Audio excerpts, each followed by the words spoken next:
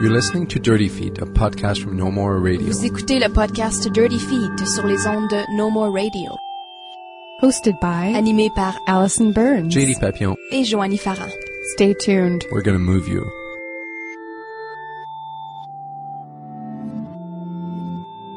Hello everyone, you're listening to Dirty Feet once more. This week is our 47th episode and we are having a sort of international artist, I guess we could say, a gentleman from Vienna, Austria.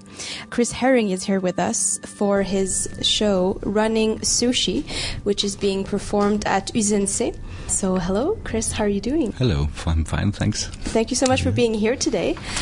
So Chris, can you tell us about the Canadian run that you're having with Running Sushi, which is starting tonight at Uzense in Montreal?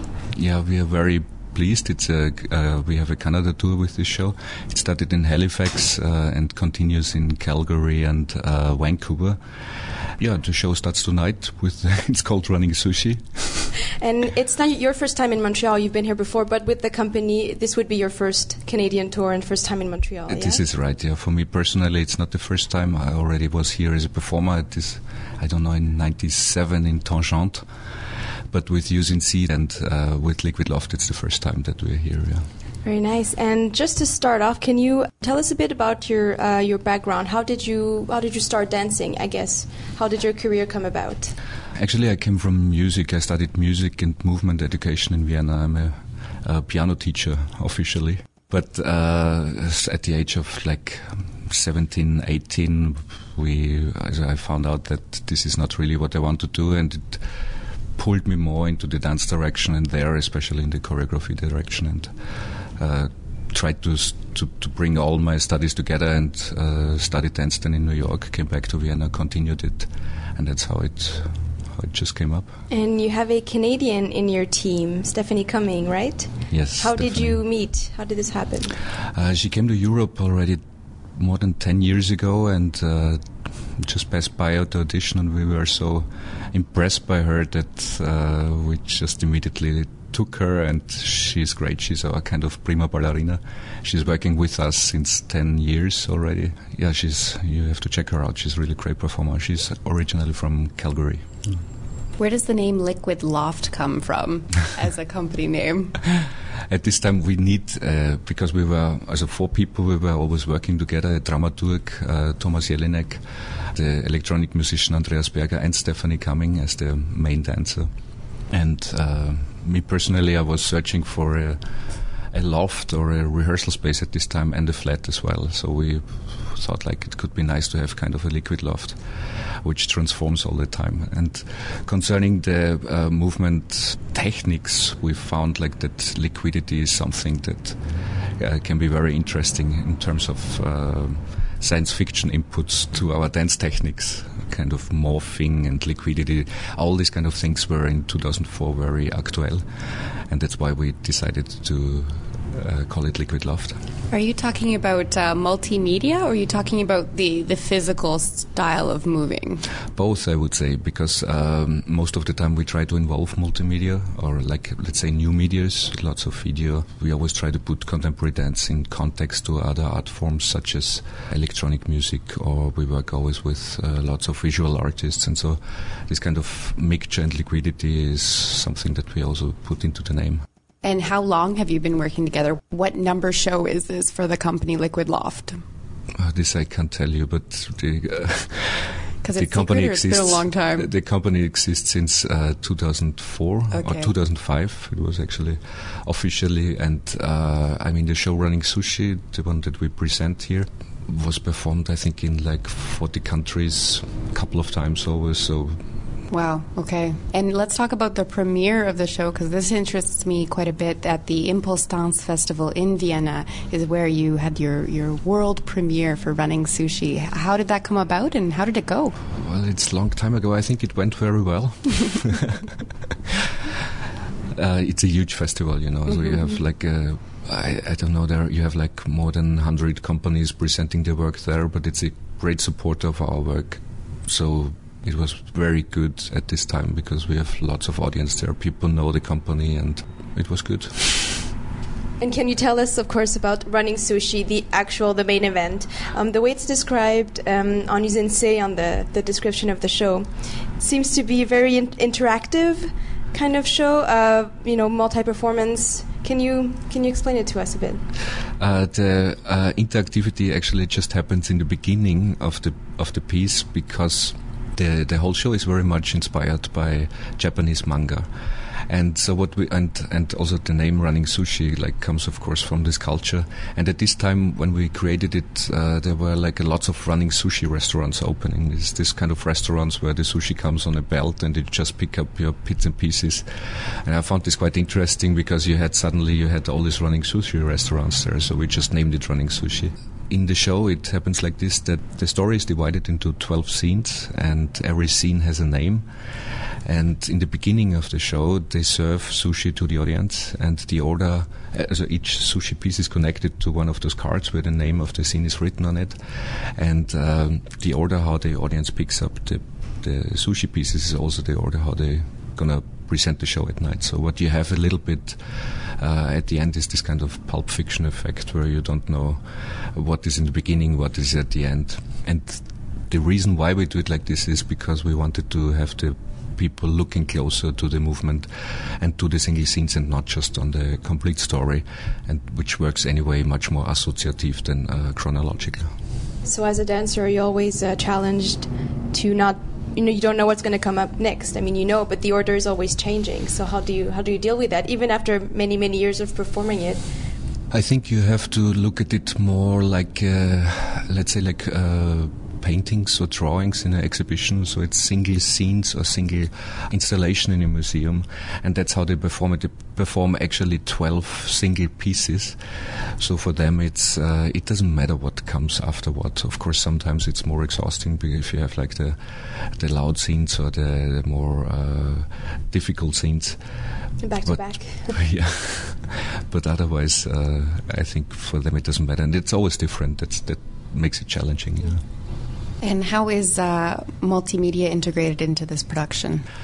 In this production, I would say in general, Liquid Loft works a lot with new media, but in this production we said we keep it out, and because the body is already so much involved nowadays into new media, if you think about all our communication systems like Facebook, Skype, Twitter, whatever, that we said this kind of artificiality we just use and integrate it in the body already. And the performers, there is no projection or something on them, but what we do is we record their voices and their ideas and their body sounds and manipulate it in the computer and give it back to them. So basically they are dubbing themselves, they synchronize themselves, and that makes the performance a little bit of looking strange. Although the people are just standing in front of you, but you have the feeling something is not right or a little bit more artificial. So I would say that's the multimedia in this piece. Oh, cool. Also, if we could back up and talk about the inspiration again, what is the Zen philosophy of a manga household? That's a good question. I think if you ask it directly like this, I can just tell you that we performed it in Japan as well, and they asked the same question. We couldn't tell them. And I just can say that the whole performance is more like looking at this Japanese culture, which was indicated or integrated a lot in our life, like Feng Shui or Shiatsu or whatever. That it's more a look at this culture from the European side. So it's not making fun about Japanese culture, it's more making fun about ourselves, how we receive this form of manga, for example, and Feng Shui. And so this words that you just said is more a conglomeration of how we are using it and how less we know about that. Is it like an interpretation of the surface understanding of modern Japanese culture as opposed to the historical meaning of their culture? Or? Yeah, you could say it like this maybe. I mean, this certain quote is depending on one scene that happens there, and it's like a manga painting. You have to see it. If I explain it, it's a bit too difficult. Right. If you could explain it, then why would you make a dance about it, right? Right. Did you get feedback from the audience in Japan when you performed it there about this theme that you're using? feedback, I mean, the Japanese people are quite nice, I can say, and they liked it a lot. The negative feedback was more that we are playing around with chopstick on stage, which is kind of not a normal thing. It's actually it's not good, because you shouldn't play with food. And there is also since there's some nudity, that was also a problem. That was the main topic in the question and answer afterwards. So, of course, they were asking also about how this kind of things and manga is received in Japan, and how we deal in Middle Europe, and how we deal with that. In manga specifically, you're referring to kind of Japanese comics, is that correct? Yeah, this is true. Can you describe a little bit the style of manga comics? I mean, it's a very simple and clear language that's there. It's reduced to the maximum, and if you compare it to other comics, this is a very superficial describing now, yeah, because it's related more to a very old culture also there. And it's just, I love to watch or to read mangas, because it has this specific kind of drawings there, and we just use this for the choreography as well. It's a very simple, clear body language also. Mm-hmm. Well, that's kind of what I wanted to get to, because there is an easy physical relationship you can make between manga and dance, Right. So how do you take that and turn it into moving material for real bodies? We relate there very much to it's called superflat theory from Takashi Murakami, and the idea there is that nowadays through the computer we are so much living in different dimensions, in 5, 6, 7 different dimensions on the computer, that you have to bring it back to one flat screen, on the flat screen. And if you think about comics, for example, when you have a figure standing there who is thinking something or saying something, you always have the bubbles next to it. So all the things that happen are brought to one surface, and that's what we try to do in dance as well. So concerning choreography, that is of course very interesting, because everything that you have normally split up in space, or how you do choreography related to space, is all brought on one kind of surface, and he plays a bit with the superficiality and tries to dig in there and get out the emotions of this kind of simple and clear, but also clear body language. I would really love to pick your brains or hear you talk about contemporary dance. You've trained in New York, and you're from Vienna and here in Montreal. I was wondering how did you enjoy your training in contemporary dance in the different cities? Because just Montreal and New York is very, very different for contemporary dance, for training, for performance that you see, for choreographers.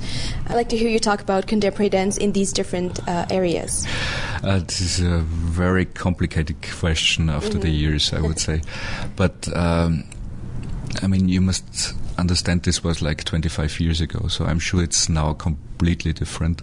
But in general, you can say that, in what you find in Middle Europe, not just in Austria, is that people come up with lots of different style. And what was the biggest difference there is that people were always at this time relating to a certain kind of technique. For example, you had this Cunningham technique, the Martha Graham technique, and this you haven't had so much in Europe. There was more Tanztheater or physical theater, also new dance, of course.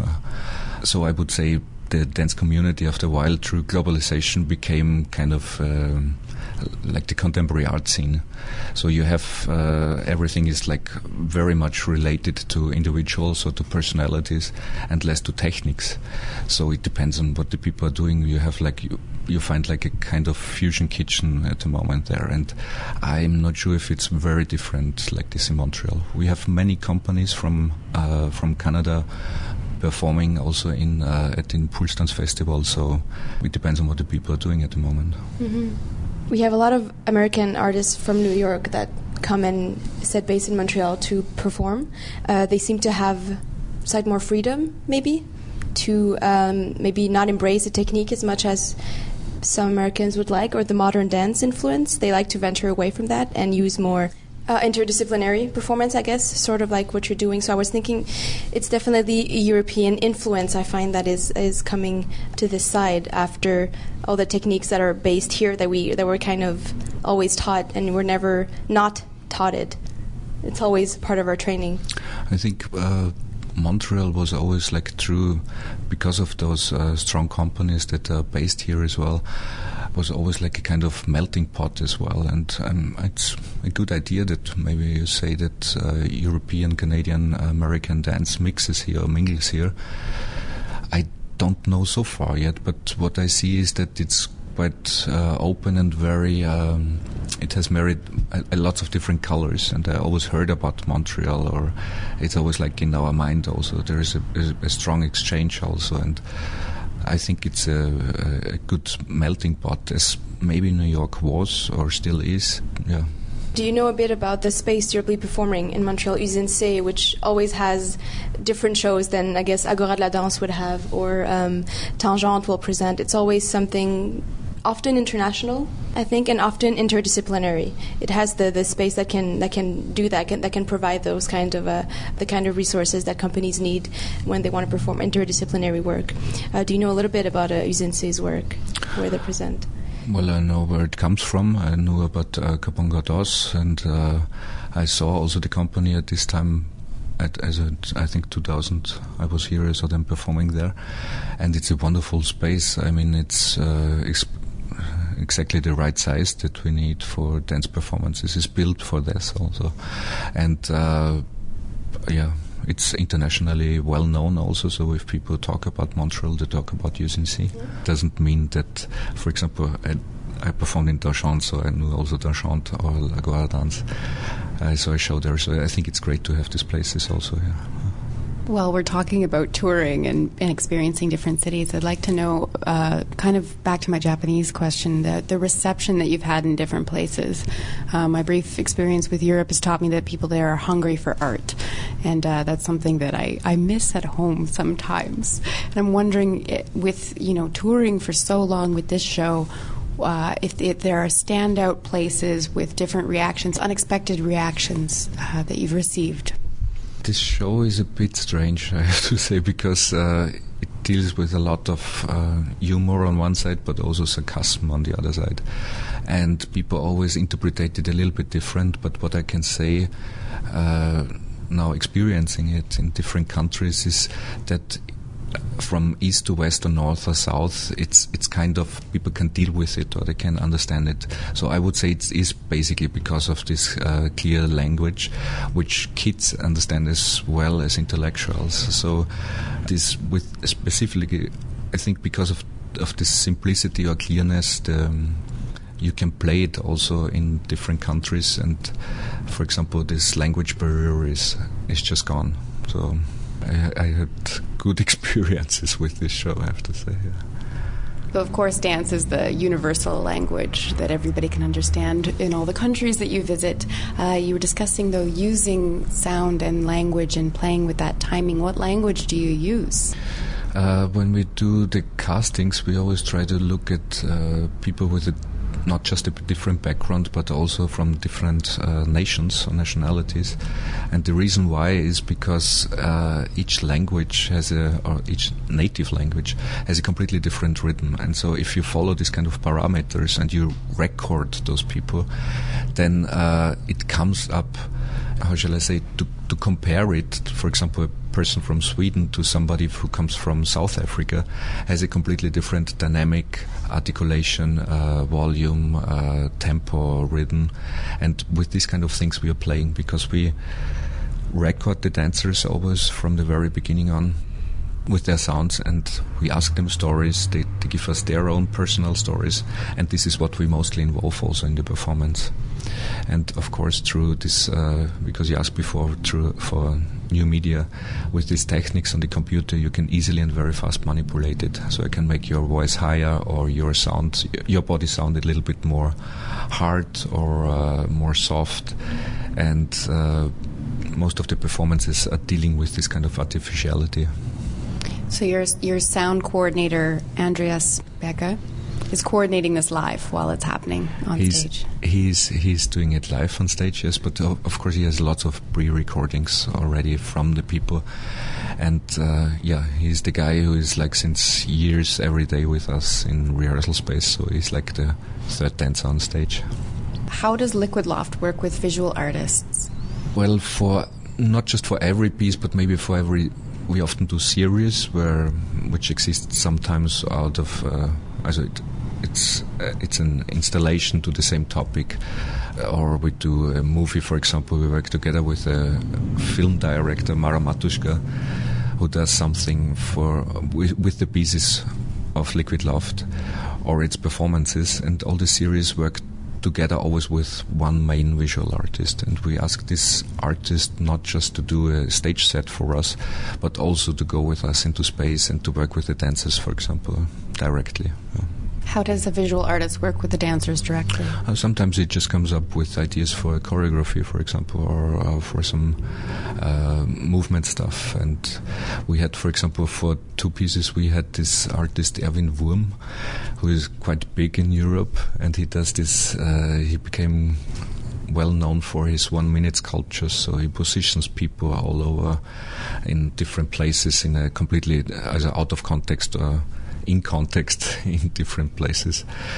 And he worked with the dancers like he just asked them to position or gave like certain questions or instructions as one example. That's an interesting way to work. Was that whose instinct was that to start employing visual artists to work as in some sort of context if it's a choreographer? I mean, I understand how they're still working as a visual artist, but with bodies, but that kind of goes into that territory, does it not? I'm not sure if it's a new idea, because if you look at the productions of visual artists, they are very much installative or performative nowadays. And I would say everything that came out of the, like for example, we always worked in this black box theater versions, and we have the tendency to go a lot into the white cube. And I just recognized that from visual artists, it's exactly the opposite. They are heading towards the black theater and leave the white cube, for example, where they do the installation. So it's a mingling thing, and it's not just, if you talk about multimedia, I think it doesn't have any. It's a very common word already, yeah? So it depends on how people specific work to a certain topic. And did you have any manga artists work on Running Sushi by any chance? He's not really a manga artist, but he's very much interested in it already also. And his name is Bernd. He's a Viennese comic drawer, and he tried to, for every scene, he also tried to make pictures, which we are using also on stage. Yeah. So from 2D to 3D to 2D again? Yes, this you could say, to 1D. To 1D, okay. And where's the 4 dimensions? The 4 dimensions maybe in our brain. Yeah, in the interpretation of the work. Running the show for about 7 years now, did you ever feel the urge to just create something new, completely different, do something on the side? Do you get tired of it? You know, you're choreographers. Do you find that sometimes you have an impulse to like start a new concept or go somewhere else after all these years? Yeah, I understand this problem, and normally often it is like this. I mean, we don't do shows for so long, like sometimes theater pieces or, I don't know, musicals you run for ages. So this one is really like longer than normally. And but I still have the feeling it's still actual because of this possibility that you always let chance rule somehow. And for example, the whole light concept, the whole sound concept, plus the 2 performers on stage, they always have to play together. And because it's always in different constellations, so I don't really get bored of it. So it's never ending. Yes, and I have to say, even seeing it now, I still, at least in my opinion and with my feelings, it's still actual. And of course, the necessary question is, how has it changed since its premiere to now? It changed already during the premiere because of the fact that everything changes all the time. So I think, of course, like if you do it for a while, the dancers plus also the musician and the light guy, they get much more comfortable with the things. And what I can say nowadays is that, you know, sometimes you have like really good orders which fit and which would be exactly how you would do it. And this was always the best when we had it in the beginning. If you got if the audience chose one of those orders, it was a pleasure to watch it. And if it didn't fit so well, we were a bit annoyed and said okay, tonight was not a good show. But now it's like this, that we are searching for these really complicated things to have a challenge by ourselves as well, and this is interesting to see. It's interesting that it changes since the first show, since it's such a not random, but it kind of is random. It changes right away. I find that very interesting. Yeah, it 7 changed years in the making. It's the combinations of how things can happen. It's exponential almost. Yeah, this is true. I mean, of course, then if you're comfortable with something, you're looking for more challenging things, and these challenging things are more like the complicated things, which in the beginning you try to avoid. 7 years is a long time running. I've discussed performing the same production multiple times with a friend, and he gives himself a new script every night. Today it's my character's birthday, or today my cat died, or something to create just a personal background for him to know, to keep it alive for himself. And I'm wondering, for you, for the performers, is there tricks that you use to keep it fresh every time? I think when the performers go on stage, they have a big backpack with them, with lots of different possibilities in there, and it depends always what is the problem at the moment on stage, with what am I confronted, and then they just take out different possibilities that they have out of their mental backpack. And for me to see this as a choreographer, because at this moment when they are facing this problem, I cannot help them anymore because they're already on stage. And for me to see this, how clever Stephanie Cumming and Johnny Scoff deal with the things, this is a pleasure for me to watch it. So it changed a lot, and it changed even during a performance, it changes a lot. So you feed off from each other? I hope so, yeah. Has there been moments where you've said, okay, it's turning stale, we need to change, we need to do something? Yes, but there are bad moments, but these are always related to some technical problems, and never to quality of the performers, for example, or things that they could have made better. So I really can recommend them both on stage to watch them, and for me still after these years it's a pleasure to see them. Can you tell us, Chris, what we're going to be hearing? What you hear is lots of chaos. It's a medley of things that are happening on stage, and it's based on Vivaldi, the 4 Jahreszeiten, as the 4 seasons, the winter, but it's mixed with lots of input from the dancers. It's mostly the end or the finishing track on stage. By Andreas Berger. Andreas Berger, yeah. All right, thank you very much. Chris Herring was with us from A Liquid Loft for Running Sushi. So I hope you have a great premiere in Montreal, and we hope to see you again. Have a good tour. Thank you very much. Sushi. Sushi.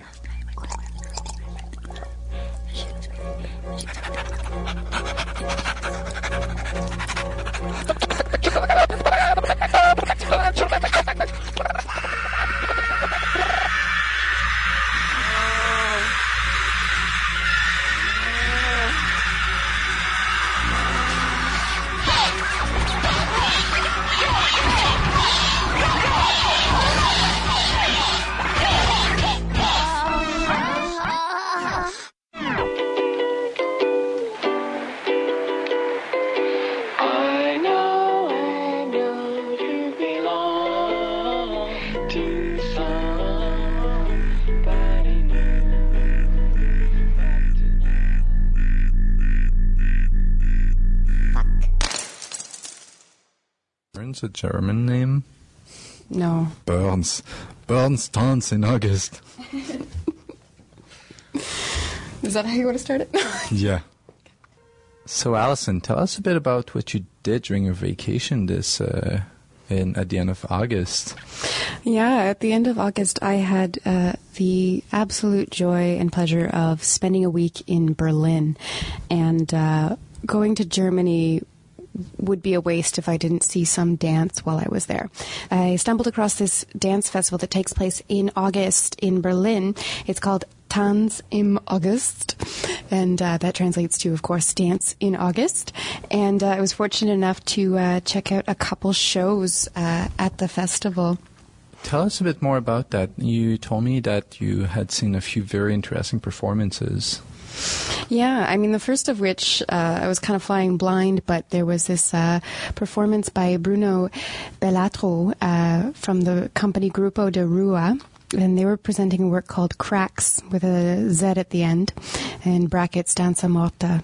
And it seemed like a pretty safe bet. He's a Brazilian-based choreographer, and the show was like breakdance and hip-hop inspired contemporary. And of course, you know, that is a common subject of discussion on this show. There's some really exciting stuff happening in that realm. And what struck me about it, I was going in pretty cold. I didn't have a recommendation from anyone. We just kind of came across the theater and wanted to see some dance. And part of the description that made me nervous was talking about how he empowered his performers to create work based on YouTube videos and find inspiration in what seemed to be pedestrian movement as well as dance movement. And then, of course, with this kind of hip-hop culture, and he took that inspiration from them and to choreograph this piece. So I think when I read a description like that, there's a big fear that there's going to be no cohesion in the work, that it's going to be very kind of sporadic and crazy. And it was not. It was very consistent. There was a really strong language, and they were almost always kind of horizontal, not floor work necessarily, but a lot of like spin kicks and slides, and it was very, very cool, very moody, kind of a lot of silhouette lighting, a big group, and just one strong female presence on stage rocking it out. And I want to say too, almost as entertaining as it was to see the show itself was the crowd. This show we saw, I think, on a Tuesday or a Wednesday evening at 9 p.m. And this huge, beautiful theater probably fit maybe 500 people. And it was full. People were lining up for tickets. People showed up an hour before the performance to sit out on the steps and have a glass of wine. And the enthusiasm for art in Berlin was incredible. We saw a couple other shows, and same thing, sold out crowds, people happy to be there, people who don't look like performers, people who are all over the map, the young people lining up for the last minute cheap tickets. You got ladies in fur coats. Well, maybe not in August. It was in August, yeah. But yeah, you got the men in their suits who arrived by bike. Any monocles? No monocles. No. Some glasses. I had my glasses on so I could see from our nosebleed tickets. But yeah, it was really exciting to see that enthusiasm. And then what did you go see afterwards? We were only really planning on seeing one show, but after that experience, we had to see another one. And this one also blew my mind because it was put on at 10 a.m. on a Thursday, and it was still full, which was incredible. I mean, there was I think it was a school show, there were some school groups, but there was also like us standing around awkwardly amongst all the teenagers thinking, what have we gotten ourselves into? And there's a very clear reason for why there was a school show of this production. It was called Girls, and it's by Hugo Dehaes, whose company is Fabuleuse. He originally created a piece called Women with 7 women dancers, and it's an hour-long, kind of intense, everybody's on stage, lots of synchronization, lots of intricate movement, and lots of vocal work. There's no music. It's all grunts and giggles and breathing and other things that you can do with sound. And I didn't see that piece, though. What I saw was Girls, which was a remount of the work, but cast exclusively with 10 to 14-year-old girls, which was really, really interesting. The work itself was interesting. It was kind of contemporary vocabulary. You see the femininity in the movement. You see the play in the movement. You see some more aggressive and upset movement. You see a lot of hysteria and other things like that. There's a lot to read into the movement. It's mostly standing. and it's mostly gestural. What was really incredible about this was the performances given by these 10 to 14-year-old girls. Except for maybe a couple of the elder girls who were a little bit more stage ready, I think they were too full of information. They were too full of material to remember an hour of synchronized and canon and otherwise intricate work. And obviously they had been instructed to keep their eyes opening on the audience. So they were connecting with us. And with all this going on, there wasn't a lot of space for performing with this idea of capital P performance. Exactly, yeah, with the bunny ears around it. So it was really authentic, I felt like. Very, very open and to see a 10-year-old girl, like just for a minute, look at that, on stage, just for an hour doing choreography. It was really incredible. And I'm very curious how women differs from girls as productions. And I would be very interested in watching that show. It's similar to what Pina did with the piece, I don't remember the name, but the one that was documented in Dancing Dreams, where you see this generational gap between people and you see how it's reflected in their movement, in their bodies, and all of that. It's these are really interesting questions to ask, but in pieces like the one you're describing right now, where it's only those young girls that are on stage during the performance, there must be a dimension there that's really quite different too. Mm-hmm. And it should be said as well, there's a big difference between a 10-year-old and a 14-year-old, a visual difference and a maturity difference. And that's something you don't see in a company when you span between, 20s and 30s. You kind of even out a bit more. Whereas, 10 to 14, there are different people in different stages of life on stage. And was there anything else that was part of that festival? Was there any workshops? Or was it just the shows? There was plenty of shows. There were also artist talkbacks, and this is cool. There is a ton of English in Germany, the little known secret. And there were even artist talkbacks in English being offered, and it was all an international festival, a lot of international artists. So I can't say that I came back with any, having seen any German dance, but definitely was an incredible experience. And yeah. Great. Thanks for sharing your experience in Germany. Thanks for your curiosity.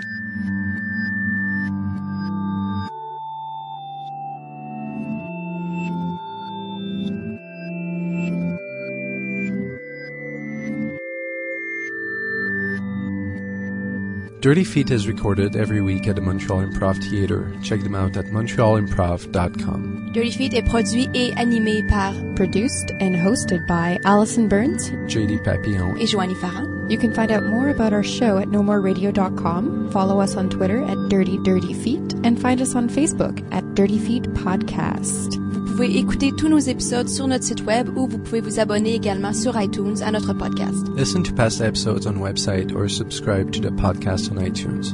While you're there, be sure to give us a rating and or leave a comment to help us spread the word. Tune in next week for a whole new show.